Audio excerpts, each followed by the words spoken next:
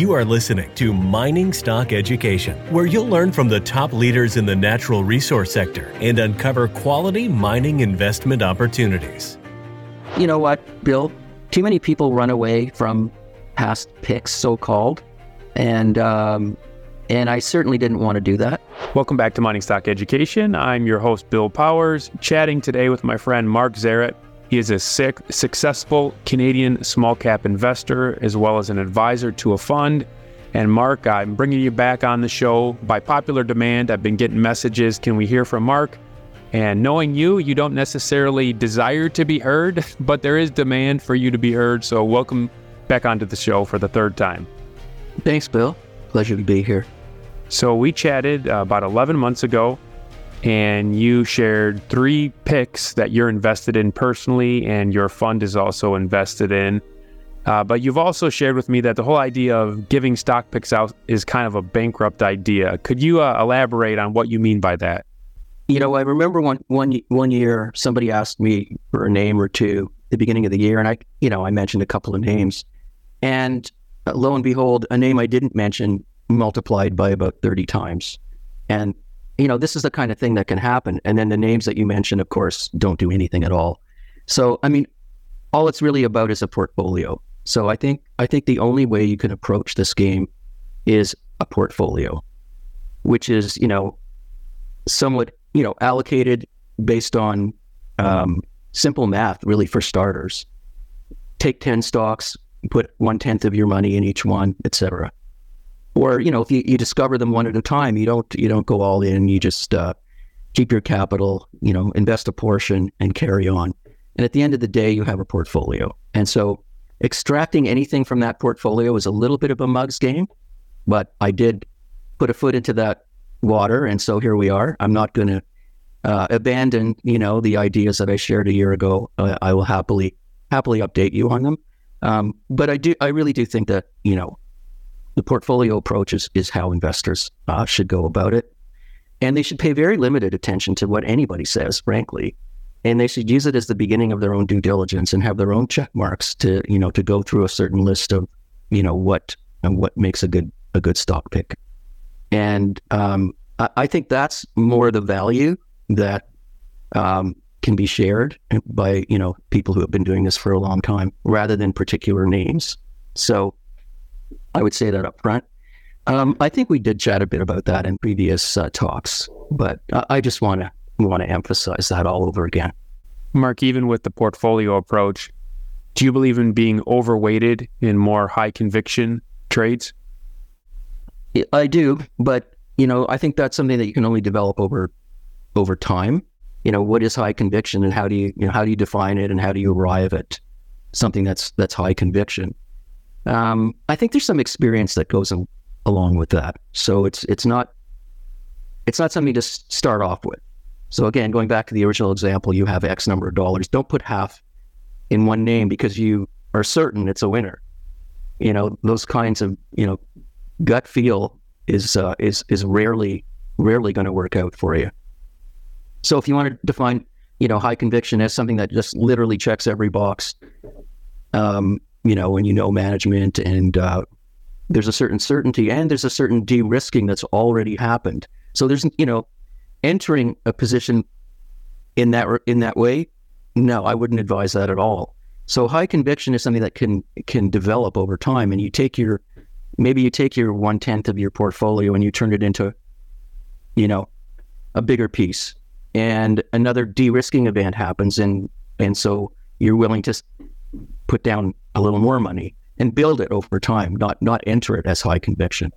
So, that's typically what happens with me when I'm investing. The high conviction comes over time. It doesn't start that way because typically you don't know enough at the beginning. And you prepared some slides to share with listeners. Can you walk us through these slides and give us a review of the 3 picks you gave on the show last year, please? Right, sure. Yeah, I know. I was thinking about this morning, and again, with the portfolio idea approach and how important it is to stay with winners.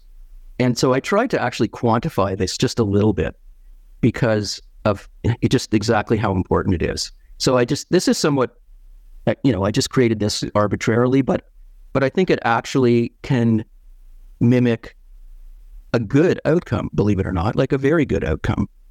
And so I've taken a portfolio of $100,000 and allocated it into 10 names, $10,000 each, right? And you can pick your time frame, let's say over 1 year. You've got your one really big win. It's up 8 times and so on. So 1 is 8 times. You've got 2 doubles. You've got 3 break evens, and you've got 4 with absolutely nothing recoverable. And, if you were able to realize that outcome, your 100,000 is 150 at the end of a year. Now, let's say you're just starting and it took you longer and you made a few more mistakes, etc. Let's expand it to a 2-year, for example.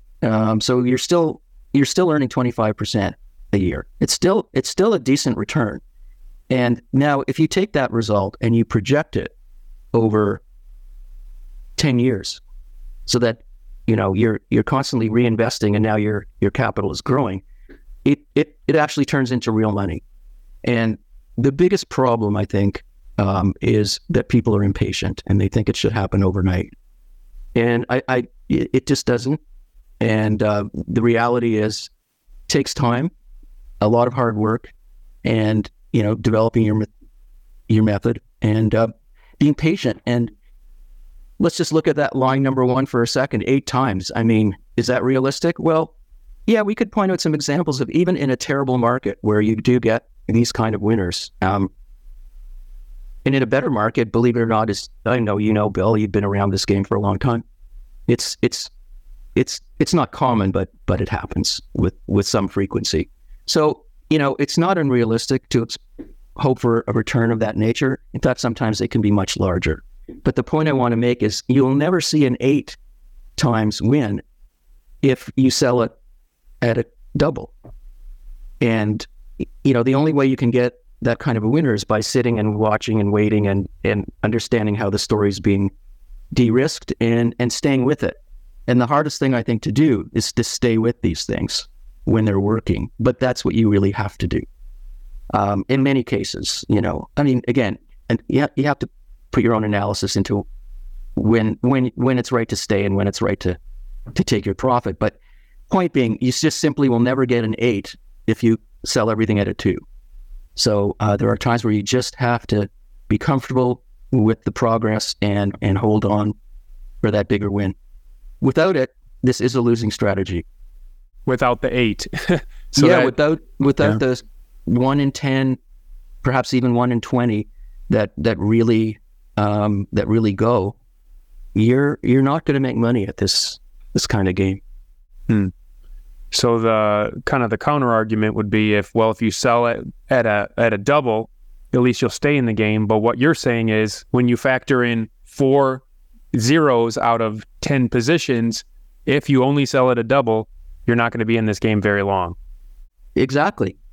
It's just not enough. You really have to have those ones that really, really work out in spades for the strategy to really pay at the end of the day.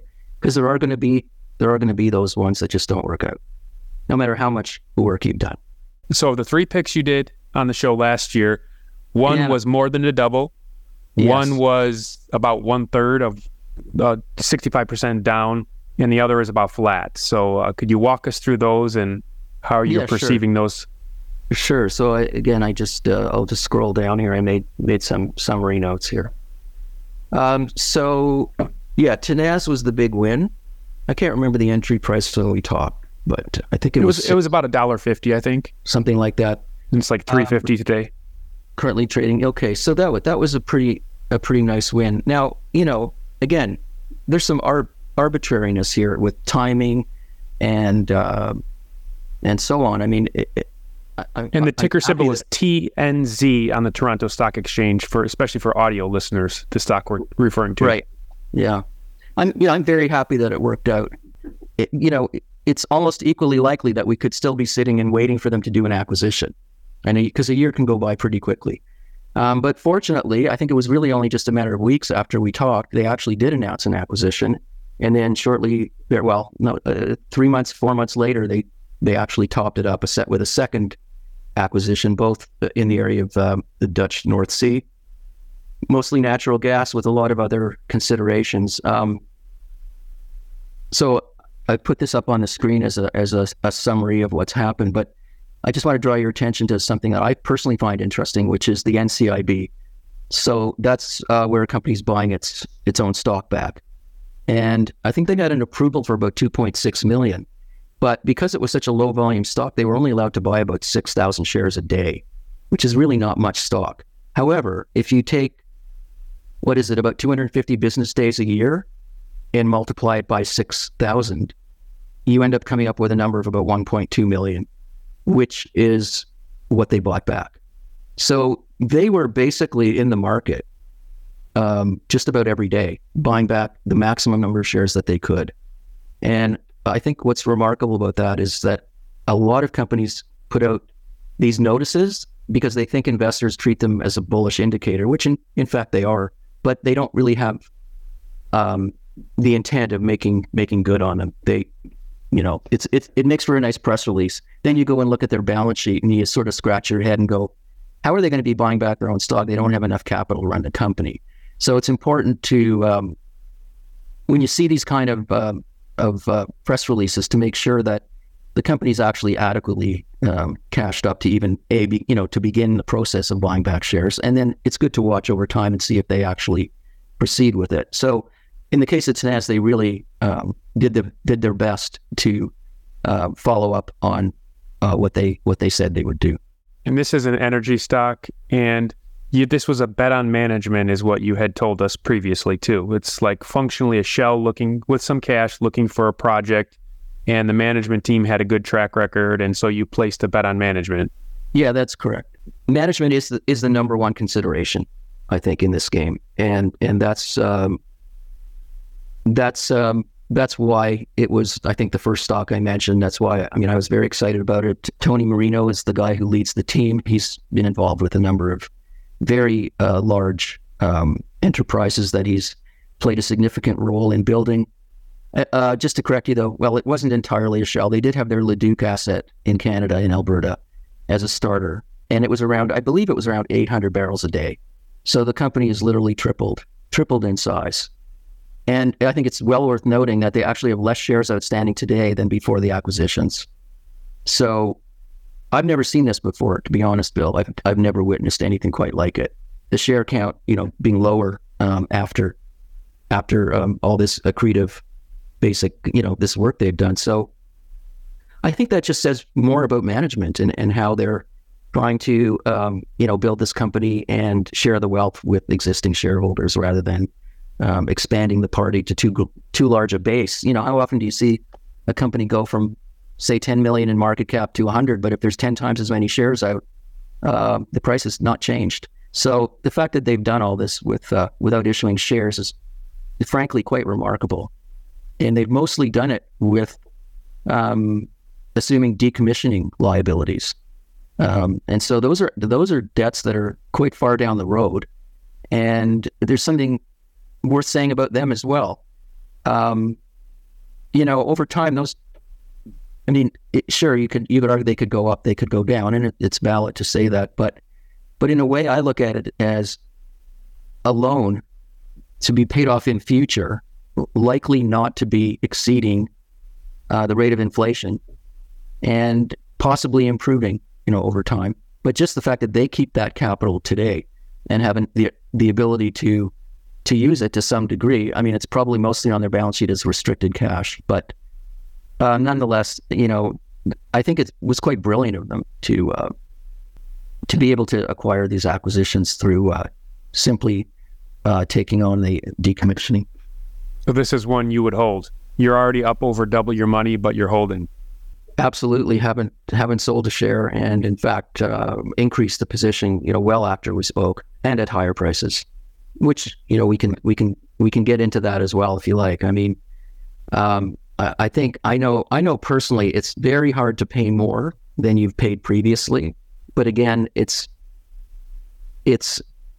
that de-risking factor that comes into play, and the advancement of the story, the advancement of the liquidity of the trading. So even though the share price is higher, the value proposition is cheaper. Well, it is actually. It's still one of the cheapest stocks I can find. It's still like 1 times cash flow. Yeah, so it's still a cheap stock. Just back to that NCIB just for a second. With the average shares per day now much higher, they've reintroduced that buyback program with actually less shares because there are less shares outstanding. But with the volume being higher now, so now they're able to buy more shares per day, and they've got a significant amount of cash. So just the other day, they bought 35,000 shares out of the market at over $3, in the low threes. So again, I think this is a good example of a story that, for me personally, you don't sell. If their business plan is acquisitions and accretive acquisitions structured favorably, is a rising oil price, and let's say a dramatically fast rising oil price, would that be one of the threats to this investment thesis? Well, that's where you get your alpha from. So you've got your great management group, and now you ascertain, well, is there wind at their face or wind at their back, right? And with a rising price, these acquisitions just become even richer. I guess what's behind my question is, could it hinder future acquisitions if those assets that they would otherwise be able to pick up cheaper during a lower commodity price are valued more, so the sellers are less eager to sell them? Sure. I guess, sellers will become a little tougher in a rising oil market. But, what they have done, and I think smartly, is they've focused on parts of the world where there's less competition. And so they're not at all interested in the U.S. as far as I understand, because, for every asset that comes for sale, I think they were mentioning in a presentation that there might be 8 or 10 bids, if not even more. And in parts of Europe, and Africa, there might be only 1 or 2 bids. So yes, you're correct. It might make it a little more difficult for them to continue on the acquisition trail, but they are targeting areas that are not as crowded, and I think that will work to some degree in their favor. Anything more to say about Tenaz Energy before we move on to the next one? No, I think that pretty much covers it. I mean, they've got a significant amount of working capital. I suspect there'll be, I don't know when, tomorrow, in a year, 6 months, there will likely be more acquisitions. I mean, they've been pretty clear that they're looking to build a mid-sized oil and gas company here. So, you might want to ask, well, what kind of hiccup would cause you to change the view, right? When do you walk away? I mean, if I started to see very large share issuances for deals that didn't seem to be quite as rich, maybe I'd start to feel a little queasy and decide, maybe it's time to start looking at lightening up a bit. But no, for the time being, it's a keeper. And moving on to our next one. Moving on, I believe the next one I mentioned was Fortune Bay. Mm-hmm. It's probably worth mentioning, Bill, that, in this kind of game... And let's say the ticker symbol FOR on the venture, for those listening. Right. And this is gold and uranium, correct, if I recall? Primary gold with uranium exploration. I just wanted to mention that, if you talk about a 25-cent stock, for example, this one, a 20% range one way or the other is virtually meaningless. So in this area of illiquidity that we deal with on a daily basis, 2 people want to buy the stock, it could trade at 30. 2 people want to sell the stock, it could trade at 18 cents. So really, I consider this kind of like this one of these things that's mostly flatlining. It traded a little higher, traded a little lower. It's a little lower right now. But in terms of an event, there hasn't been one. And so that's why nothing's happened in the share price. And again, it's something I fully expect to have to deal with. And I don't know if it's this year or next year, but I know that in my way of measuring these junior stories, it's one that I maintain a position in, and in fact, have also been buying on those days where, somebody comes out and says, I want out of this thing and I want out now. And, suddenly it might be trading at 16 or 17 cents. So, I've maintained the position and actually increased it.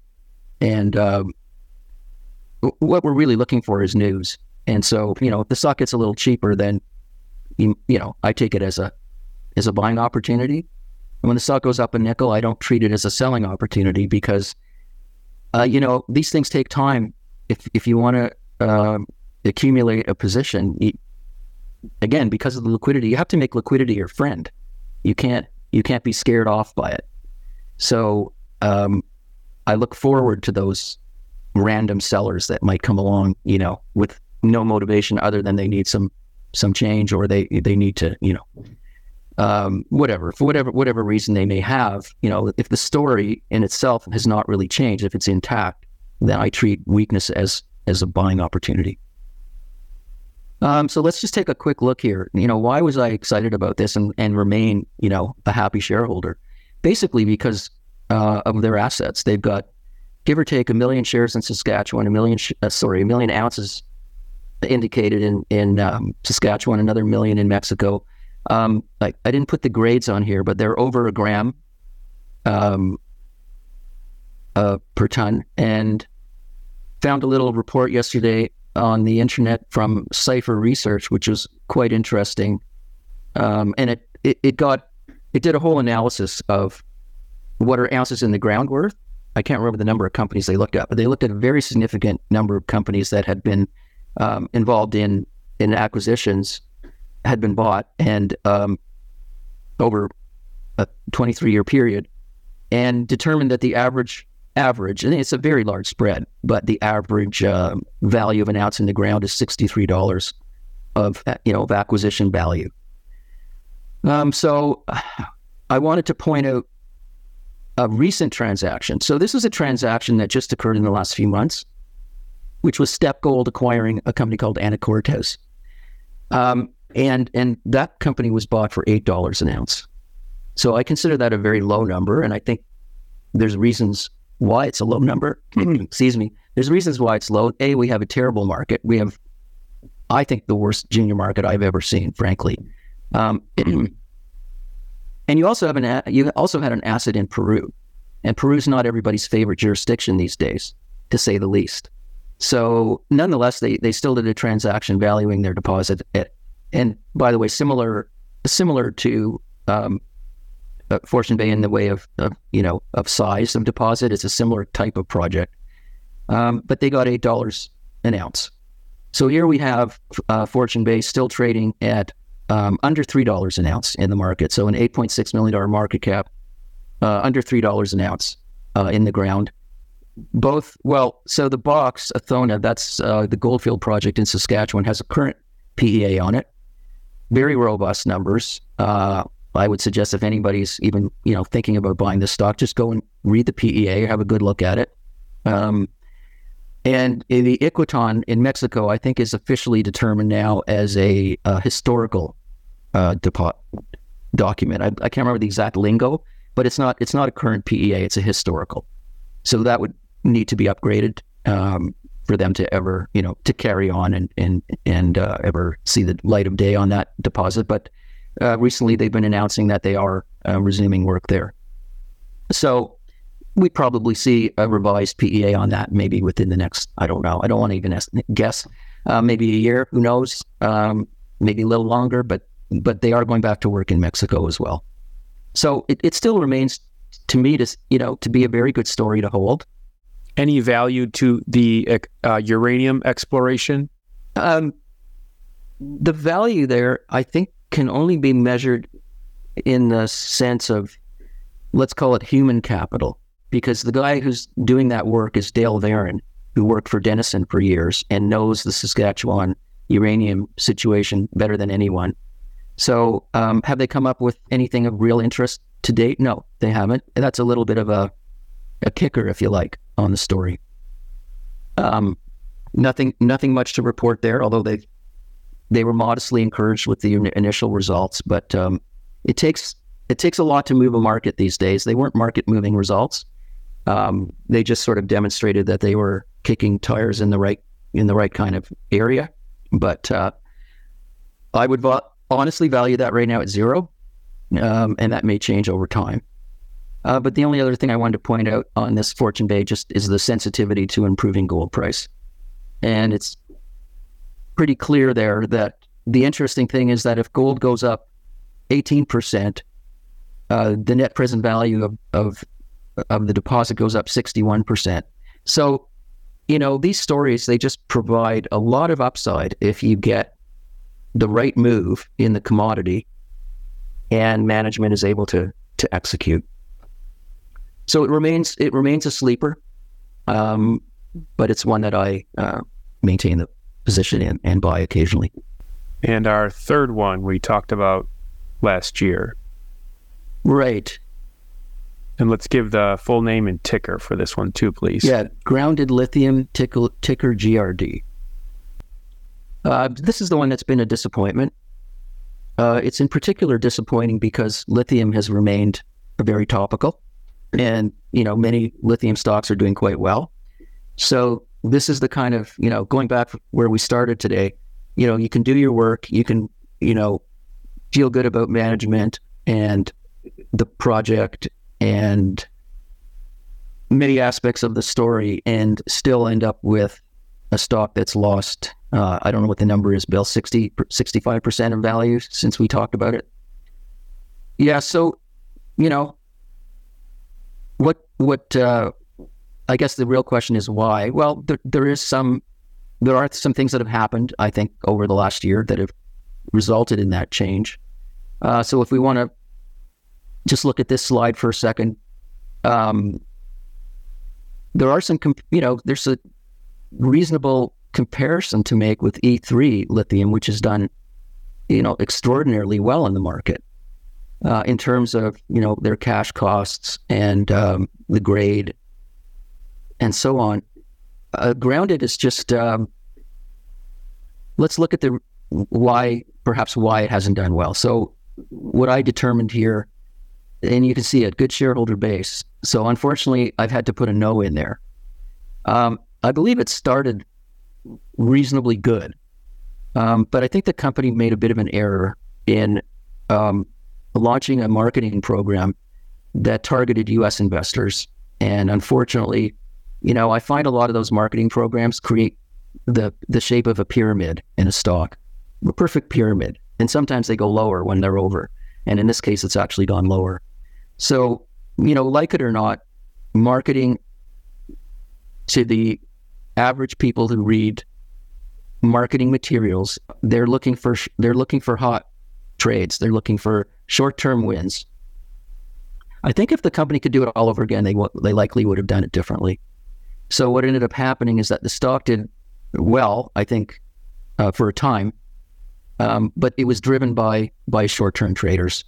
And when the momentum started to come out of the buying, they left, and they left in droves. And I'd be surprised to think that there's any net buyers that resulted in that effort. And so they spent money that I think might have been better spent in other ways.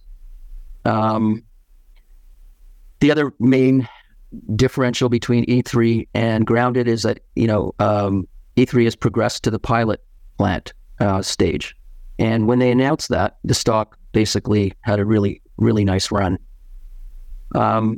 Interestingly, developing DLE technology, I mean, this is one I find very interesting in a way, because if companies today come out and say, we're working on our own solution, they're able to get all kinds of grant money. So E3 got $27 million from the Canadian government because they were working on new technology that's considered green. And so a lot of fundraising opportunities can come about through that effort. Whereas Grounded said, we're not doing that. We like the technology we see that's already available. And so because of that, they were in a sense penalized. They weren't able to raise that kind of money for research and development. So that's kind of that one's a little bit of a head scratcher, frankly. But nonetheless, it means less exposure, less headlines, less money coming in the till, and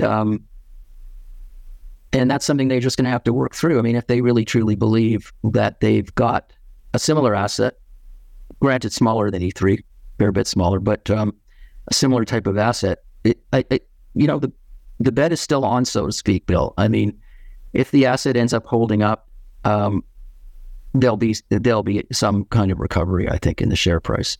And most recently, they announced a private placement at 11 cents. Unfortunately, I wish it were higher, but it's at 11 cents, doing a small raise. And the interesting thing about that is that insiders are putting in $250,000. So I do remember being on a phone call with them and saying, look, one thing the market I think would really like to see is you guys stepping up to the plate. Well, I'm personally satisfied at this point in time anyway, that they are stepping up. It's not a ton of money, but for the management group to throw in $250,000 of restricted shares at this point in time, frankly, is even better than buying on the open market, because they're living with the 4-month restriction. They're doing the right thing. I think they're doing the right thing now. So we'll see. Again, going back to the portfolio, this one is still in play. I'd say it's still a good chance of a recovery, but you've got to watch the press releases carefully, watch their action, and make a decision along the way. My personal decision is to stay with it. It's a good sector. They've had a few missteps, I think, but I don't think the story's over. And we'll just see how it continues to unfold. And Mark, you don't use stop losses. So you're down, I think, around 65%, but some people do 25% stop losses or something like that. That's not something that you would employ. Well, I personally don't believe in stop losses at all, whatsoever, frankly, in any way, shape, or form. And even in stop losses are only good for traders. And and we're talking here of extremely liquid stories that they may be day trading. Okay, I get it. Stop losses are a valuable tool. In any other situation, I just don't understand it. I think it's the wrong move.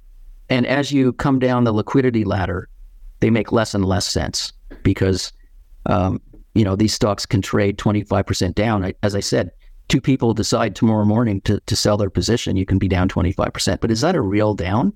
I mean, that could be just down 20% on 10,000 shares, on 20, 30,000 shares. It's a meaningless number to me. So, I mean, I could go on at length about stop loss orders. I think they're actually dangerous, frankly. And, even in the commodity markets, I think the guys who have a lot of experience there, they can see those stop loss orders, and they love cleaning out the stop loss orders around 3 a.m. on those, those contracts that trade 24/7. They have more fun cleaning out those stop loss orders than anything. So I strongly avoid them in all circumstances, frankly. Was grounded lithium over the last year a little hard too, because like you said, lithium is booming. Some of these lithium explorers are going crazy based on an idea, and then you feel like you have something real here and it's down, 65%. Yeah, I mean, that just opens up perhaps another thing we could talk a little bit about, and that is, promotion. Some companies do it better than others, and some, I think, and I'm not suggesting anything negative about E3, but there are some very seasoned people involved in that company that know their audience and perhaps know a little bit more about, like it or not, hate to say it in these words, but they know how to run a stock. They know the game. So yeah, the promotional aspect has been strong in that story. And at the end of the day, perhaps rightfully, we don't know where these things are going to end right now. There's still the whole lithium brine space. While it's, there are some examples worldwide of it being used at scale, it's still new. It's still a new technology. Each deposit's a little bit different. So we'll just have to, be a watcher and waiter for the time being. But, you're absolutely right. You pick the sector right. You pick the right asset. You pick a fairly safe jurisdiction with a fairly, a management group that's had some success in the past, and it's not working out. So let's go back to that first slide. I mean, it just, these things can happen. But again, for myself personally, it's not over. So I'm not going to say the happiest holder on the planet, but I'm maintaining the position. And are you a little bit of an activist investor? Because you're sharing your thoughts here on thousands of people are going to listen to this. Would you consider yourself an activist investor? I would say generally no. What I'm not afraid of at all is to speak to management and make some friendly, kind suggestions that I think would be helpful. And so I do that periodically. Okay. And this is your last slide for today, this one? Yeah. I just, you know what, Bill, too many people run away from past picks, so-called. And I certainly didn't want to do that. And so I took a little time on each one, and that's all I've got for you today in the way of slides. It was just, that was just a way to recap those three names.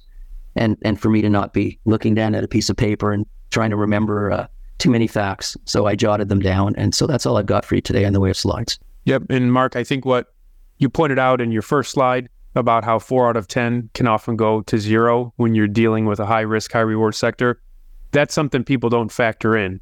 I've had guests on this show, smart people, that have said, if you can get 40% of your picks right at this, you're going to be like the Warren Buffett of junior mining speculation. So that's something that people, even when they critique stock pickers, that they don't factor in, is that less than half of your picks are actually going to probably yield a good return, unless the macro situation and the hyped bull market is there to such a degree that everything goes up. The tide lifts all boats. So that's something I think that people seasoned in the sector, they understand that. Yeah, I agree, Bill. I wish I had it with me. I don't. And I hope I'm not misquoting, but we did recently an analysis of all the wins over the past 11 years in the fund where I help out with ideas. And I wish I had it at my fingertips, but I think I'm going to take a guess here. I'm pretty sure. You know what? If it's wrong, I'll write a note at some point on your YouTube thing. I think it was something like 43% of the gains came from 5% of the names. And so, again, reiterating what you just said and what we started off with, it's the concentration doesn't come from putting too much money in. The concentration comes from, the fact that some of them just, as they can in this sector, just take off and reward you quite richly. And you just have to manage the others, in this best way you can. And in a cyclical industry, do you think you need to stay on the sidelines strategically until those entry points come along?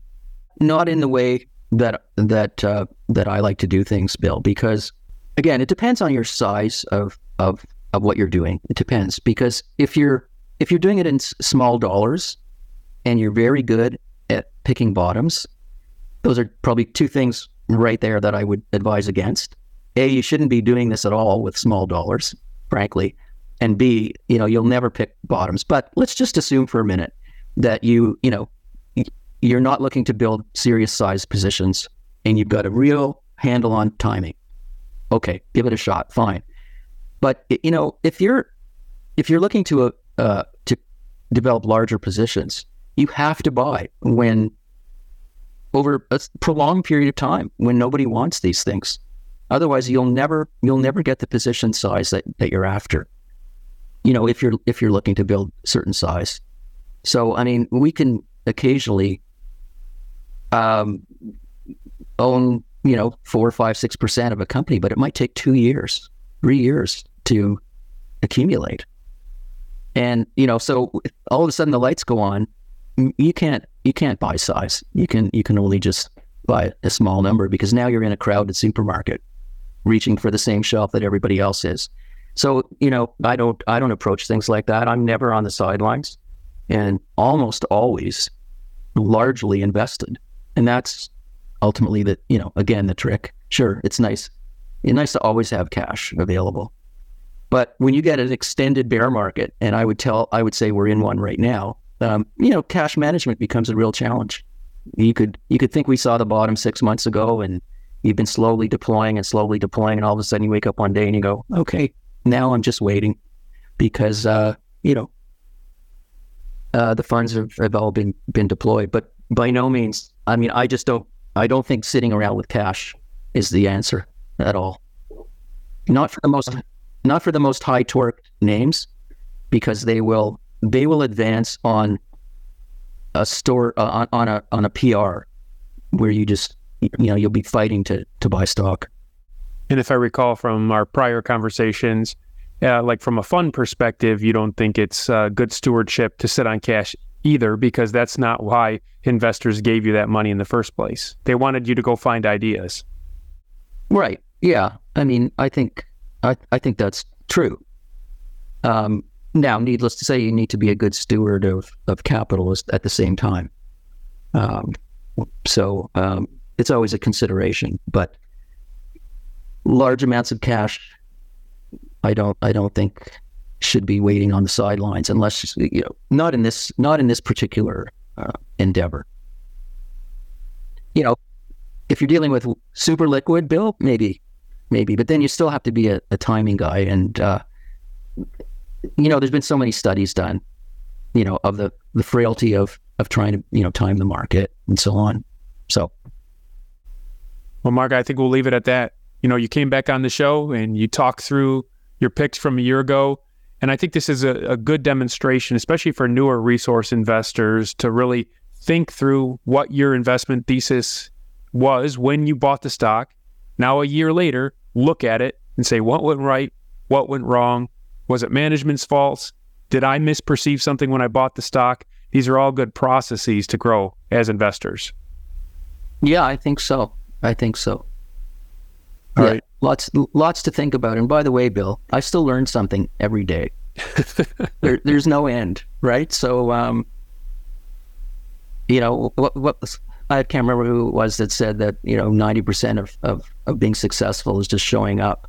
Yeah. And so you got to keep at it, And there are times where you could feel like it's the best business there is on the earth, and there's the next day where you might just want to say, I've had enough. But, at the end of the day, you just have to barrel through all those various conditions and just keep at it. Well, we'll leave it at that as the final word. Mark, thanks for coming on the show today. Pleasure. See you again, Bill.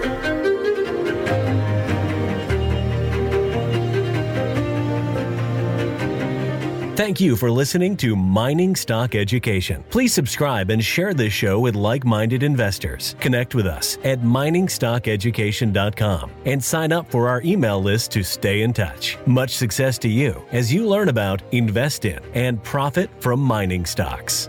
The mining business is one that generates gigantic wealth. A good drill hole that converts might cost $50,000 or $100,000, and it might discover something worth a couple billion. There is no sector that I know of that has offered up as many predictable circumstances where there was the possibility, certainly not the certainty, but the possibility of 10-for-1 returns, as there is in small cap and micro cap mining stocks. Concomitant with that, if you don't do the work, or even if you do the work and don't discipline yourself on the sell side, there are very few places in the world where you can lose as much money as quickly as in mining stocks too. I just started to study up on mining stocks, and I just became fascinated because this is such a tiny sector and it's so volatile that either you could do really, really well, or you could pretty much get blown out of the water really quickly. The mining sector is a very risky sector. It can take your money very, very quickly. Don't fall in love with stocks, and don't be overly confident, and just do your work as best you can. Do your very best, but don't fall in love and don't get too overly confident, because that's a recipe for disaster. I have met, professional retail investors that have made a tremendous amount of money on the junior mining space. Some of them aren't accredited, and they spend their days researching, talking to people, being on the phone, pouring through financial documents, but it requires commitment.